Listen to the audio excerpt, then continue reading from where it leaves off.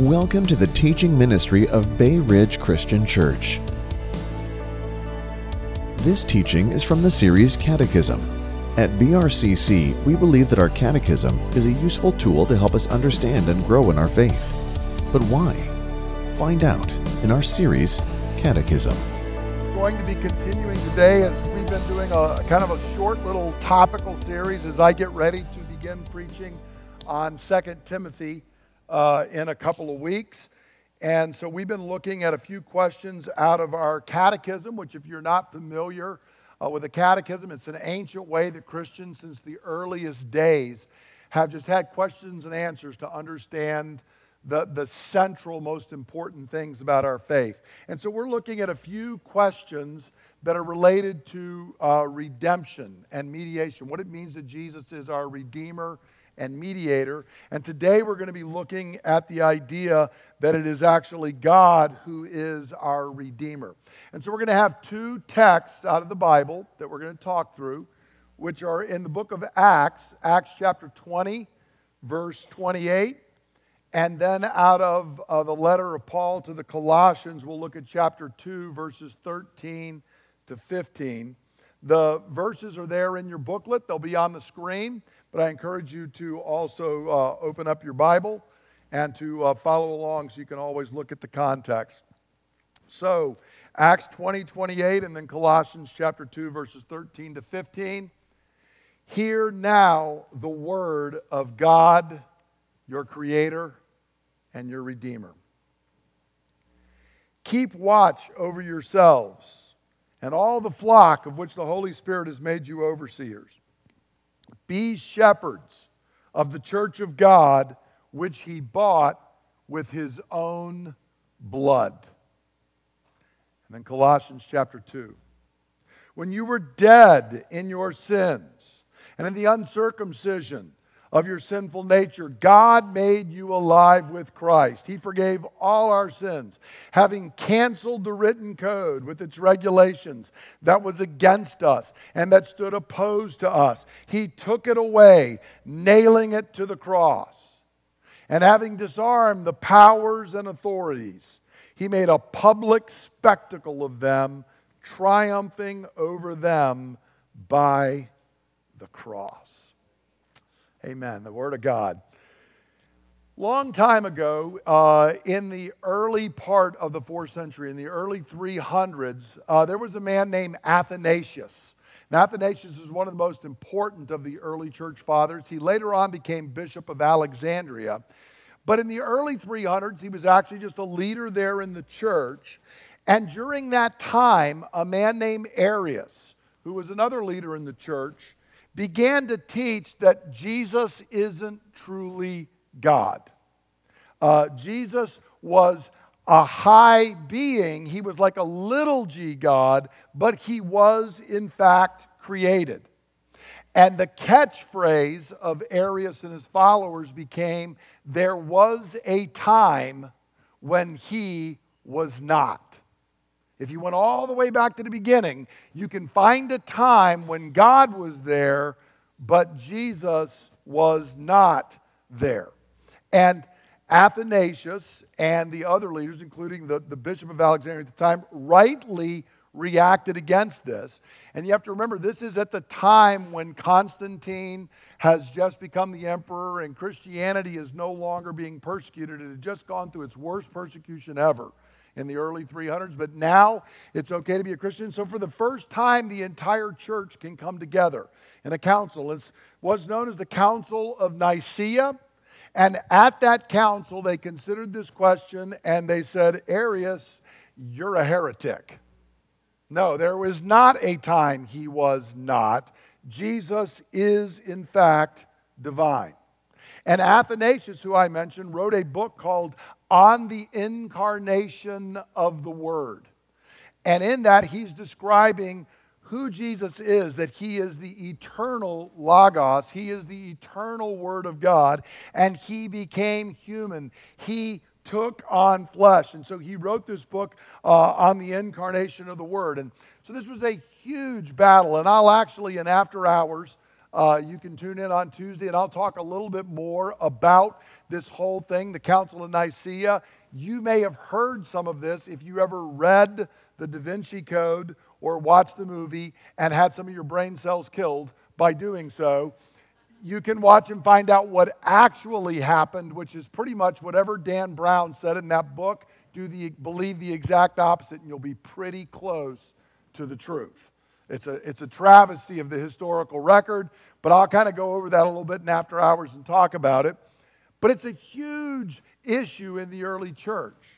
And the question is, does it really matter? Some people say this is a bunch of cranky old Greek guys arguing fine philosophical points, and what difference does it really make? I mean, Jesus had to be human. We've talked about that. To pay for our sins, he had to be human. But does it really matter if he's God, truly and fully God? What if he's just a little g God? What if he's the highest of all created beings? Isn't that enough? Does it really matter? And what I want to say is absolutely. If he's not truly and fully God, you are not saved, nor am I. We try to capture this in question 24 of the Catechism when we say, why must a Redeemer be truly, fully God? And the Redeemer has to be truly, fully God so that his obedience and suffering would be of infinite value. He would be able to bear the full wrath of God against sin and overcome Satan and death. And I want to break down and look at each of these points as to why it is so essential. But first, we need to understand that the Scripture actually teaches that Jesus is God. One of the things that Dan Brown messes up is he acts like it was a new idea in the 300s, but it's not. It's right there. Jesus himself taught it, as we're going to see in a moment. And it is actually there even in the Old Testament, and it's clearly here in our text today in Acts chapter 20. Notice what Paul says. In Acts chapter 20, verse 28, he's speaking to the Ephesian elders. He's telling them it's the last time I'm going to see you guys, and he's warning them, in fact, that heretics are going to come into the church. And even among the leaders, there are going to be heretics that are going to deny the truth. And in the middle of that, he says, look, so I'm telling you elders, you have to keep watch over yourselves, and you have to keep a watch over the flock, which the Holy Spirit's made you overseers, and I want you to be shepherds of the church of God. And then notice the last phrase. It's the church of God, which he, who is he? God. That's what the pronoun refers back to. Which God bought with his own blood. Now that is an arresting phrase. That God bought his own church with his own blood. In fact, it's such an arresting phrase that later on some of the scribes who were copying down the book of Acts said, I'm going to change it to the church of the Lord, which he bought with his own blood. Because how do you say God had blood and died? And they got into all kinds of philosophical conundrums. But here's the fact. It's quite clear that what Paul originally wrote was the church of God, which he bought with his own blood, or which Luke wrote, recording Paul's words. And we need to understand, Paul's not misspeaking here. He's making a profound point to the Ephesian elders. And the point is this: the blood that redeemed us is the blood of Jesus. And that is the blood of one who is truly and fully God. It is the blood of the God-man who has bought us. So Paul has no problem saying, you are shepherds over the church of God, which God bought with his own blood. And Paul can say this because we see throughout the New Testament the deity of Christ is taught in many places. There are a ton of these, and I'm not going to go through a bunch of them, but I'm going to give you a little easy thing to remember. If you're ever wondering where you can look and say, I know the New Testament teaches that Jesus is God, the place you ought to look is in the first chapter of a whole bunch of books. Very often in the first chapter of a book, you will find a reference to Jesus being God. And I'm just going to take a few of those so we can see it. For example, in John chapter 1, verse 1, John begins with the famous words, "In the beginning was the Word, and the Word was with God, and the Word was God." And notice here a couple of things. He comes down in verse 14 and tells us, "And the Word became flesh." He's trying to tell us about the incarnation, about the fact that one who was fully God became truly and fully human. But also notice when he says, "in the beginning," when we hear those, what Bible verse comes to mind? Genesis 1:1. John is saying, look, when you go all the way back to the beginning, before the space-time continuum existed, the Word was God. He would be answering Arius saying, no, there was no time when he was not. You could also look in 1 John chapter 1 as well. I'm not going to bring that one up. But Paul brings up in Romans chapter 1, as he's writing to the Romans, and he's trying to lay out his gospel, his most detailed letter laying out the gospel. He begins by saying, I'm writing about the gospel regarding his Son, who as to his human nature was a descendant of David. So notice he's truly and fully human, which we've been looking at, and who through the Spirit of holiness, the Holy Spirit, was declared with power to be the Son of God by his resurrection from the dead, Jesus Christ our Lord. So notice there Paul says, yes, according to his human nature, he comes from David, but the Holy Spirit is revealed to us in the resurrection that he is truly and fully the eternal Son of God. Paul also writes in the book of Colossians, which is where our other text comes from, in Colossians chapter 1. He's speaking of Jesus and he says, he is the image of the invisible God, the firstborn over all creation. Unless we think, isn't that what Arius is talking about? In this passage, Paul is using firstborn to mean the one who has preeminence, the one who inherits everything. He also talks about Jesus being the firstborn over the new creation, even though he clearly was not the first person raised from the dead, since he had raised a number of people from the dead, but he is firstborn in rank, in preeminence. And so Paul says he's the image of the invisible God, the firstborn over creation, over all creation, for by him, how many things were created? All things, okay, which John also tells us. And if it was created by Jesus, which means, of course, who can't be created? Jesus can't be created because he would have to create himself, because all things that are created by him. Whether things in heaven and on earth, visible and invisible, whether thrones or powers or rulers or authorities, all things were created by him and for him. Almost every one of those phrases, if you look biblically, are references to who God is.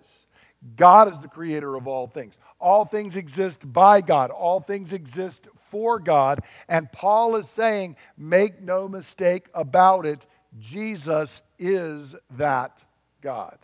He picks that up in Colossians 2 as well. But if you move down to the book of Hebrews for another author, in Hebrews 1:3, chapter 1, and then verse 3 and verse 8, he's beginning his letter. The entire letter is about the supremacy of Jesus, how Jesus is greater than everything. And he says in verse 3, the Son is the radiance of God's glory and the exact representation of his being, sustaining all things by his powerful word. So notice, he is the very express image of God, God's nature, God's glory expressed to us, and he sustains everything by his powerful word, which is again an attribute of God. And then in verse 8, the writer quotes out of the book of Psalms and says this. He's talking about what God says to angels and how the angels are servants. And then he comes to what God says about Jesus in the Old Testament, and he says this.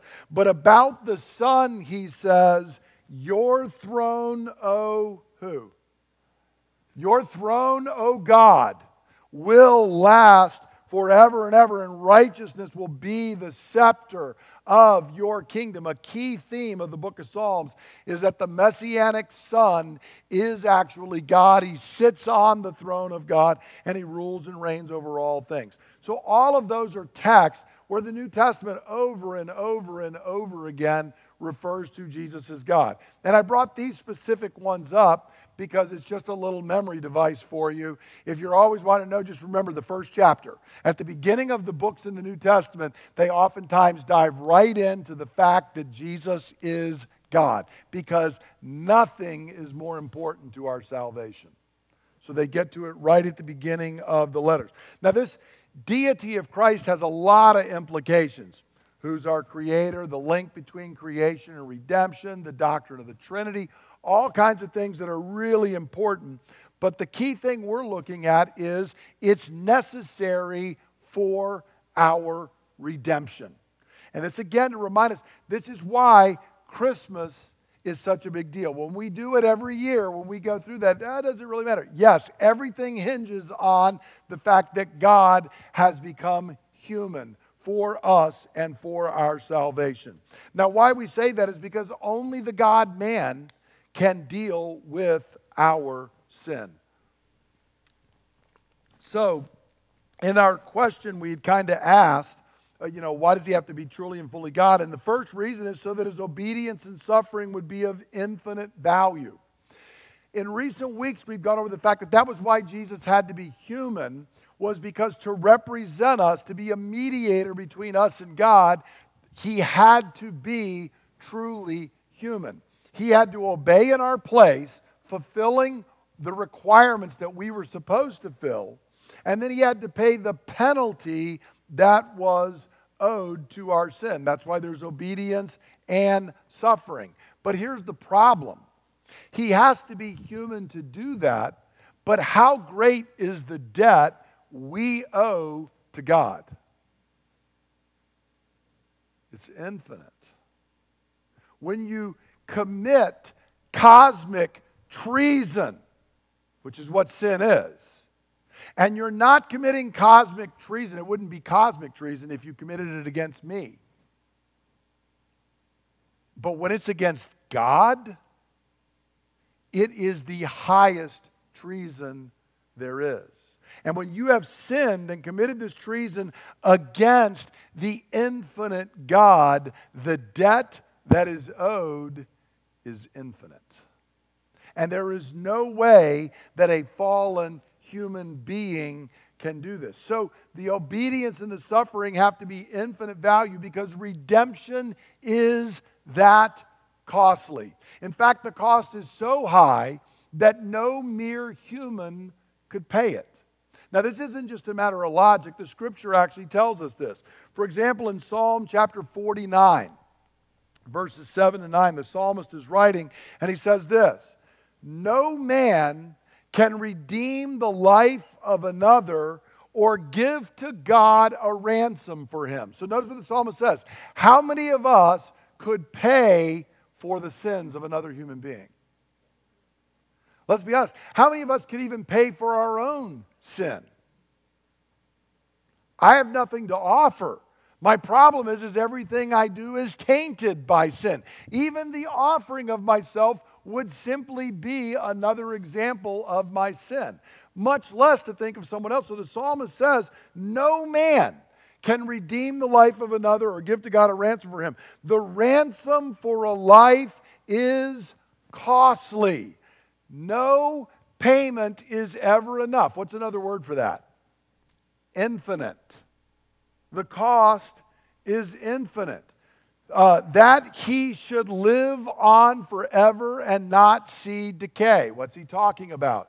Eternal life. Notice the psalmist is saying, look, we're all going to die. We are all subject to death. We are all under the curse. We need redemption, but the problem is no man can redeem another. The cost is too high. No one can pay this cost. And so, if we're going to be redeemed, someone who is more than human is going to have to redeem us. And in fact, as we move down through Israel's history, Isaiah, when we come to the writings of Isaiah, he goes through, and there's a whole series of things known as the servant songs. And in Isaiah 53, he refers to the servant, who's the Messiah, as the arm of the Lord. He says, to whom has the arm of the Lord been revealed? This is how God shows his might and his power. And as Isaiah continues these songs, we come to Isaiah 59. And here's what Isaiah writes. Truth is nowhere to be found. And whoever shuns evil becomes a prey. Do you see what he's saying? Here's how bad it's become for humans. You look around for truth, and where can you find it? Nowhere. And if you find a human being who would dare to resist evil, what happens to them? They become prey. Everybody else turns on them. And so Isaiah goes on and says, the Lord looked, and he was displeased that there was no justice. And he saw that there was no one. And he was appalled that there was no one to intervene. So his own arm worked salvation for him, and his own righteousness sustained him. Do you see what Isaiah is saying? God looks around, and what he finds is corruption everywhere. And there is no one who can intervene. There is no one who can stand in the gap between God and man. At the beginning of this very chapter, in Isaiah 59, it said that your sins have separated you from your God. They've caused God's face to be turned away. He can't even hear you. And as he goes through, he says, God is searching about. He is looking. And he's looking, and there's Isaiah sitting there. But Isaiah can't intercede. Isaiah can't be the redeemer or mediator. As soon as Isaiah had his first vision of God, what was the very first thing Isaiah said? Woe is me. I'm undone. I'm a man of unclean lips. The very thing God is going to use to bring the word of God is so unclean that the second I see God, I realize I'm not only not the Savior, I need to be saved, even as the prophet. And so Isaiah says, so the Lord realizes he's appalled at this situation, but he does not leave us. God, as it were, rolls up his sleeve, bears his arm, and he's going to work salvation himself. So notice what we're hearing here is because God is infinite, our treason and our rebellion bring infinite debt against him, and only the God-man can pay that infinite price. No one else could. So if Arius is right, you are yet in your sin. And so am I. And we move on because to understand again what's happening here, and I remind us, this is going to kind of build on last week a little bit. The second part of what we're saying is this obedience and suffering are so that he can bear the full wrath of God against sin. I'm not going to delve into this a lot, but we looked at this a couple of weeks ago. Again, today, we like to stress the love of God. And I am so glad that God loves us, because if he did not, he wouldn't have been appalled. He'd have just looked and said, wow, y'all made a mess of all this. Too bad for you. But he didn't. His love propels him to redeem us. But he does it in line with his holiness. God is infinite and perfect in his holiness, and his holy justice must and will punish all sin. To not punish sin is to be unjust. To not punish sin is in fact to sin. And God will not do this. And this is the heart of the whole Old Testament sacrificial system. Remember we talked about it a few weeks ago. I put my hands on the lamb because what am I doing? Transferring my sin onto the lamb. And then what immediately happens to the lamb? It's slain and killed because it's paying for sin. There is a price for sin. In fact, if you look at Isaiah chapter 53, it's the most graphic representation of this, where the servant of the Lord, which is Jesus, we're told he is punished, he is pierced, he is crushed for our transgressions, for our sins, for our breaking the law of God. He is bearing the wrath of God. And let me be very clear about this. No matter how strong you might think you are, you could not begin to bear the full fury of the righteous wrath of God. You and I couldn't bear it for the sins we've done this morning, much less the sins of my whole life, much less the sins of everyone in this room, much less the sins of all humanity. From Adam to the end of time, no human could do it. But here is the gospel.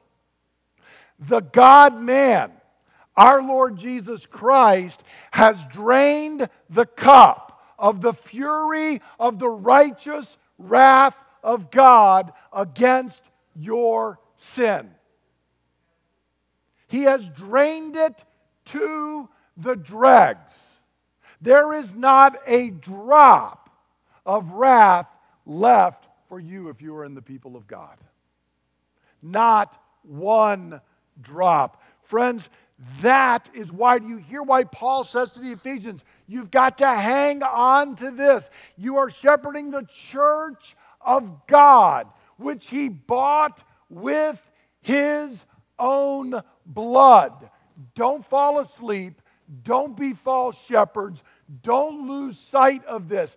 God so loves the church that in the person of his Son, he drank the full wrath of God. All born, all for you and me. You and I are free. Friends, that needs to permeate into your mind. Most Christians I know are walking around under a load and a burden of guilt, a low-level guilt. Because, see, we all know the sin we see in each other. But we also know the sin you can't see, the sin that's in my heart, the sin I'm not bold enough to do with my actual mouth and hands, but is there nonetheless. And we know God sees it all. And we have this idea that somehow there's something left for us, that there's some punishment that must still be there. This is why over time the church got into off ideas like, well, even after death, you're going to have to go to purgatory and you're going to have to pay, and you're going to because surely there's something left. No, there is not. His final words on the cross are, it is what? Finished. There's nothing done. It's a glorious, one great Greek word, tetelestai. It's in the perfect. It means it's standing as having been completed. There is nothing left. The cup is drained dry. I have borne the wrath of God. Blessing is yours. That is the gospel. Don't walk around under a cloud of guilt. Friends, we do not bear wrath of God. Now, that doesn't mean then just go sin, because sin's always destructive. It's always distorting. It is always ruining who we are, misshaping us. But the reason to not sin is not because God's going to get me. He's already poured it all out on Jesus. There is nothing left. There is no double indemnity. You will not pay for what has already been paid for. And then he moves on, or we move on to the last thing, which is going to go to our text in Colossians, that not only has Jesus done this in bearing the righteous wrath of God, but he has actually overcome Satan and death. On the cross, this is why no human being could do this. He's not only paying for our sin, he's not only bearing the righteous wrath of God. On the other hand, he's turned and he is overcoming Satan, sin, and death at the same time while he's bearing the righteous wrath of God. So please hear me on this. This is so important. Sometimes in the early church, they even got this confused. Jesus did not pay a ransom to the devil. The ransom was not to the devil. The ransom is to the wrath of God, the righteous wrath that was due to you and me. He's not paying the devil and tricking him and doing that. He is fighting and conquering the devil. He's not giving him an inch of territory. And this is what Paul tells us to do. We who had been held in slavery to Satan and death, Jesus breaks this power as part of his redeeming work. So notice what Paul says here in Colossians chapter 2. What a great picture this is. He says, when you were dead in your sins and the uncircumcision of your sinful nature. Somebody help me. How much do dead people do to save themselves? Nothing. Okay? When you were dead, which means, okay, if rescue is going to come, where's it going to come from? Somewhere other than me. Okay? When you were dead in your trespasses and sins, and in the uncircumcision of your sinful nature, God made you alive with Christ. He forgave all our sins, having canceled the written code with its regulations that was against us and stood opposed to us. He took it away, nailing it to the cross. So notice here, we were dead, God made us alive, and he's also fulfilled the law, the written code that stands there. See, this is what Satan uses, and he points out and says, do you see their sin? See, remember this, the word Satan, what does that mean? Does anybody remember what the word Satan actually means? Accuser. That's actually what the word means. It originally wasn't even a title. It just means the accuser. The Greek just took it over from the Hebrew. In the book of Job, it's Hasatan, the accuser, who stands there and he accuses us day and night. And he points and he says, they broke this commandment, they broke this commandment, they broke this commandment, they broke this commandment. And as Jesus is on the cross, bearing the penalty for our sin, Paul says he not only did that, he took the thing that was against us, where Satan is pointing it out, and he nails that to the cross. There's a song that we sing sometimes, let us love and sing and wonder. Let us praise the Savior's name. He has hushed the law's loud thunder. He has quenched Mount Sinai's flame. The law of God does not thunder against you. When Satan stands before the throne of God, as we see pictured in Job and in the book of Revelation, we are told he is overcome by the blood of the Lamb, because all of that has been nailed to the cross. And then notice what Paul says in verse 15. And having disarmed the powers and authorities, suddenly Satan finds he has no accusation to bring. So instead of being able to accuse you and I, he no longer can do that. And then he finds out he's disarmed, and Jesus makes a public spectacle of them, triumphing over them by the cross. Now, when Paul writes this, when the Romans would win in an area, and everybody that he would be writing to had been conquered by the Romans at one time or another, they come in, they defeat your army, they take the leaders of your army and your people, and they put them in a parade and they make a spectacle of them. They take them through the streets of Rome and they say, these are the people who thought they could defeat us. But they can't. We are mocking them. Paul takes that analogy and says that's exactly what went on, and it went on at the cross. He's saying Satan thinks, at the moment he thinks he's won. He thinks, I got him. The one that's been prophesied, the one that has come, has now been betrayed by the very people he came to save. In fact, his own people, Israel, have rejected him. They have turned away. I've got him. He's going to the cross. I win. And Paul says, oh no, he doesn't.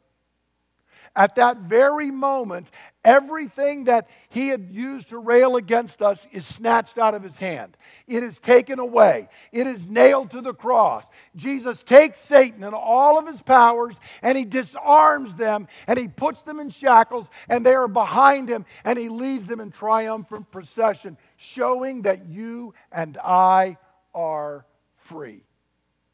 At the very moment that he's also bearing the wrath of God for our sin. Any human being going to be able to do this? There's no way, friends. We couldn't do any one of those things, much less all of them at once. Jesus has come, and notice this. This is not in one of our texts from this morning, but Jesus came to destroy the work of Satan, to deliver us from sin and Satan and death. In 1 John 3:8, John writes and says, the reason that the Son of God appeared was to destroy the devil's work. And he's talking there in that chapter, he talks about our condemnation, our fear, but he also talks about the power of sin in our life. And so this means, all of it taken together, that Jesus, the God-man, has borne God's full wrath against our sin and treason. He has paid our infinite debt, and at the same moment, he has defeated Satan, sin, and death for you and me. That is what it means that we have a Redeemer. Now, how do we apply this? There's two things. One of them is a bit more theological, and then one more practical.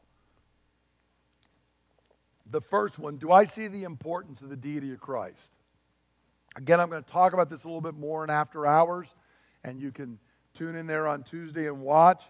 But see, the Da Vinci Code is just a fairly recent expression of a constant syndrome we have to deny the deity of Christ.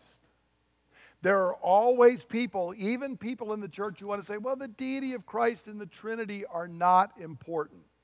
They are not only important, they are absolutely essential. It does not get any more important than this.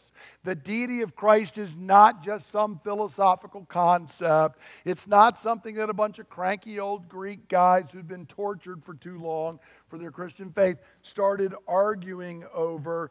It is essential to the work of Jesus. If Jesus is not truly and fully God, he cannot accomplish the work that he was sent to accomplish. Only the God-man could stand in our place.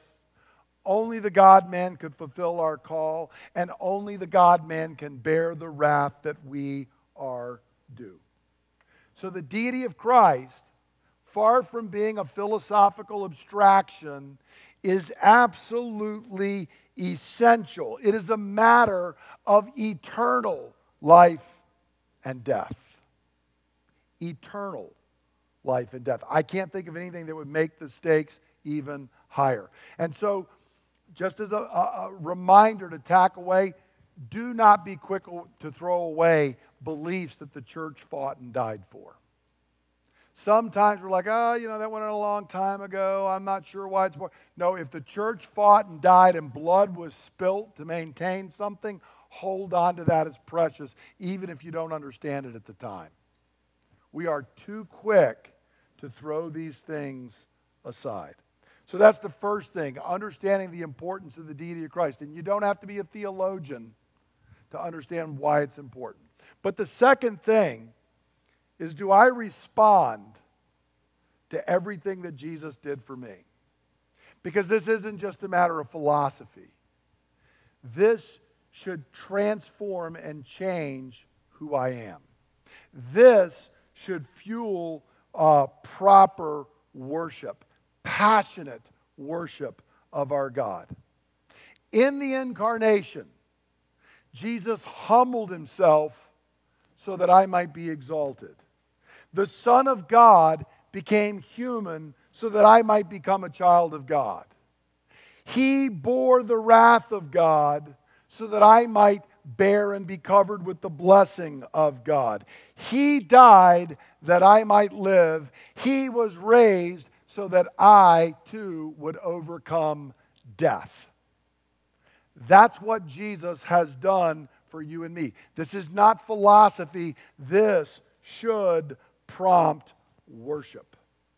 Jesus has lived in my place, bore the wrath of God in my place, drinking that cup to its dregs, and at the same time has disarmed and defeated Satan and death for me. And I want you to hear, this is what God has done for you. This is what he has done for me. And so, when I hear that, what is my response? First question for every one of us to consider is, have I responded in faith, receiving this great redemption? Because there were those there. You remember there's two thieves crucified with Christ. One of them responds in faith. One of them responds in cursing Jesus. There are soldiers, we're told. There's a soldier, Mark tells us, at the foot of the cross who says, surely this is the Son of God. There are others who are bartering for his clothes. There are those among the people of Israel who embrace Christ as Messiah. There are those who crucify the very Son of God. What's my response? Have I responded in faith to this great redemption? If you have not, I urge you, please do. If you've never heard this, thought about this, worked through this, grab me and talk afterwards, and we can sit and chat about it. I want you to say, because see, when you understand the depth of our sin, you realize how good news the gospel really is. Friend, you cannot resolve your sin problem, nor can I. But Christ has done it for us. And that great redemption is received by faith alone. It is not received by what I do. All I keep doing is adding more sin into the mix. Only Christ can do it. Have I responded to that? If you have, if you're here as a believer, my question to those who have responded in faith is, do I respond in worship daily and weekly? Does this every day cause me to, we sang that song, I stand amazed. Do I stand amazed? I was sitting there yesterday getting stuff together and making pasta sauce, and I had worship music going, and I was sitting there and thinking how amazing it is that Christ has redeemed me. This is not, I'm off on a mountain somewhere. I'm just sitting in the kitchen cooking. But to start singing about that, to start thinking about that, I was standing there amazed that God has redeemed me.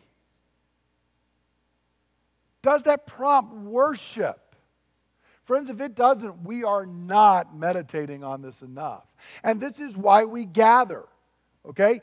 If we understand this, it makes sense why you got out in that kooky weather this morning and drove here. If you didn't because of God's redemption for you, you're weird. Because just stay home. Stay warm. But see, when I understand it, it doesn't even matter if I'm in China and they might arrest me. It doesn't matter if I'm in Iran and they might kill me for gathering with the people of God. I've got to worship because He redeemed me. This is why the church has always worshiped. Is it prompting that in my life? Friends, I want to encourage you to think on our great redemption and worship Him. Worship Him each day this week. And what we're doing when we come together on Sunday ought to be that on the overflow of as I've worshiped all week long, thinking on it, we come together and we celebrate together the great salvation we have in Christ. And if I've had a rough week and it's been bad, it's a great time to be in and be reminded and be encouraged and to sing the gospel, to sing the truth, to pray it together, to open God's word together, and ultimately then to come to the table together. Brothers and sisters, meditate on this. Meditate on it constantly. Don't live under a cloud of guilt. Your sin has been redeemed by God Himself. And so we're going to come now to the table. And as we come to the table, sometimes we come to the Lord's table and we get a little somber because we say, well, I'm going to be thinking about my sin. I'm going to be confessing it. And that's appropriate. There are times and places to do that. But today I want us to come in a time of celebration. This table is also known as the Eucharist, the Thanksgiving. And if I'm giving thanks, I'm not focusing on my sin. There's nothing there to be thankful for.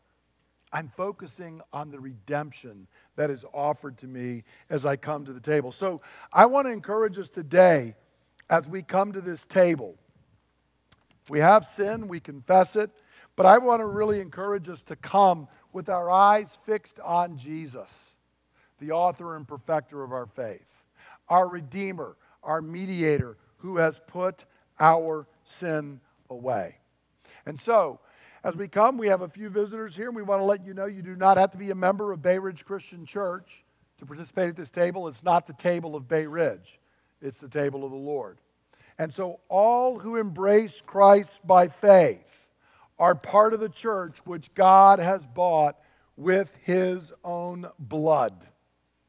That blood cleanses you from all sin and makes you priests and kings and secures all of God's covenant blessings for you. Brothers and sisters, come now to the table prepared for you and freely eat and drink. For what I received from the Lord, I pass on to you, that the Lord Jesus, on the night he was betrayed, took bread. When he'd given thanks, he broke it, and he said, "This is my body, which is broken for you. Do this in remembrance of me." And in the same way, after supper, he took the cup, and he said, "This cup is the new covenant in my blood, which is poured out so that your sins may be forgiven. Drink from this, all of you, in remembrance of me. For as often as you eat this bread and you drink this cup, you proclaim the Lord's death until he comes." Go ahead and peel back to get ready for the bread. And I will pray, and we will take the bread together.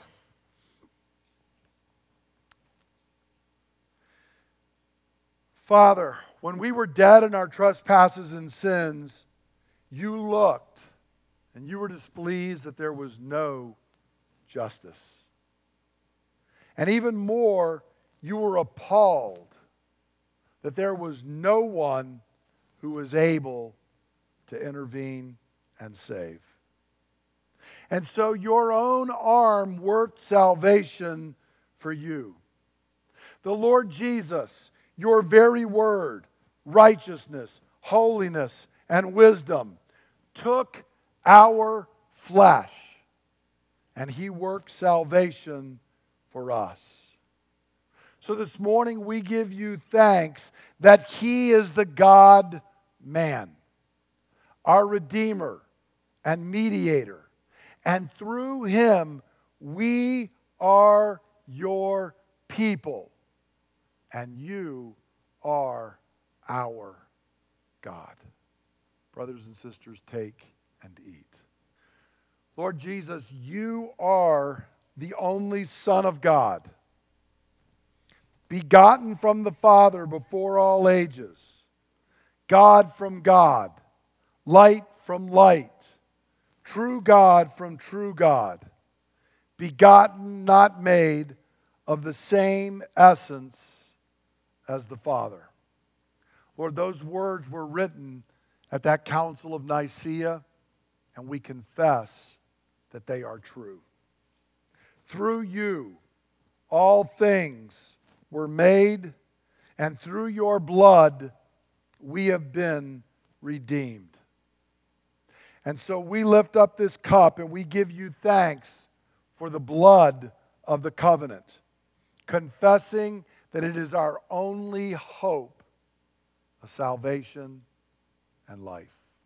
Brothers and sisters, take and drink. If you can stand with me, and we will cry out to the Holy Spirit to fill us, and then I encourage you to receive the blessing of the Lord and the benediction. Holy Spirit, you are the Lord, the giver of life, proceeding from the Father and the Son, and we worship and glorify you with the Father and the Son. When we were dead in our sin, we were reborn and renewed by you. so that we are now justified by grace and are heirs with the hope of eternal life. So come upon us in fullness and power now, for we are the people of God. O Holy Spirit, fill us now to overflowing. Open our eyes that we may know our Father better and become like our Lord Jesus. Fill our mouths with praise and open doors for us so that we may serve the purposes of our God this week. Lord, we ask all of this in the name of Jesus, our Savior, our Lord, our God. And God's people say, Amen. Now may the Lord bless you and keep you.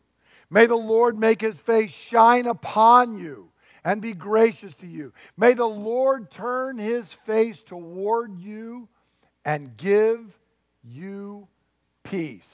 Through Jesus Christ our Lord, you are blessed. Go forth and be a blessing. Amen. Thank you for listening to the teaching ministry of Bay Ridge Christian Church. For more teachings and resources, please visit www.brcc.church.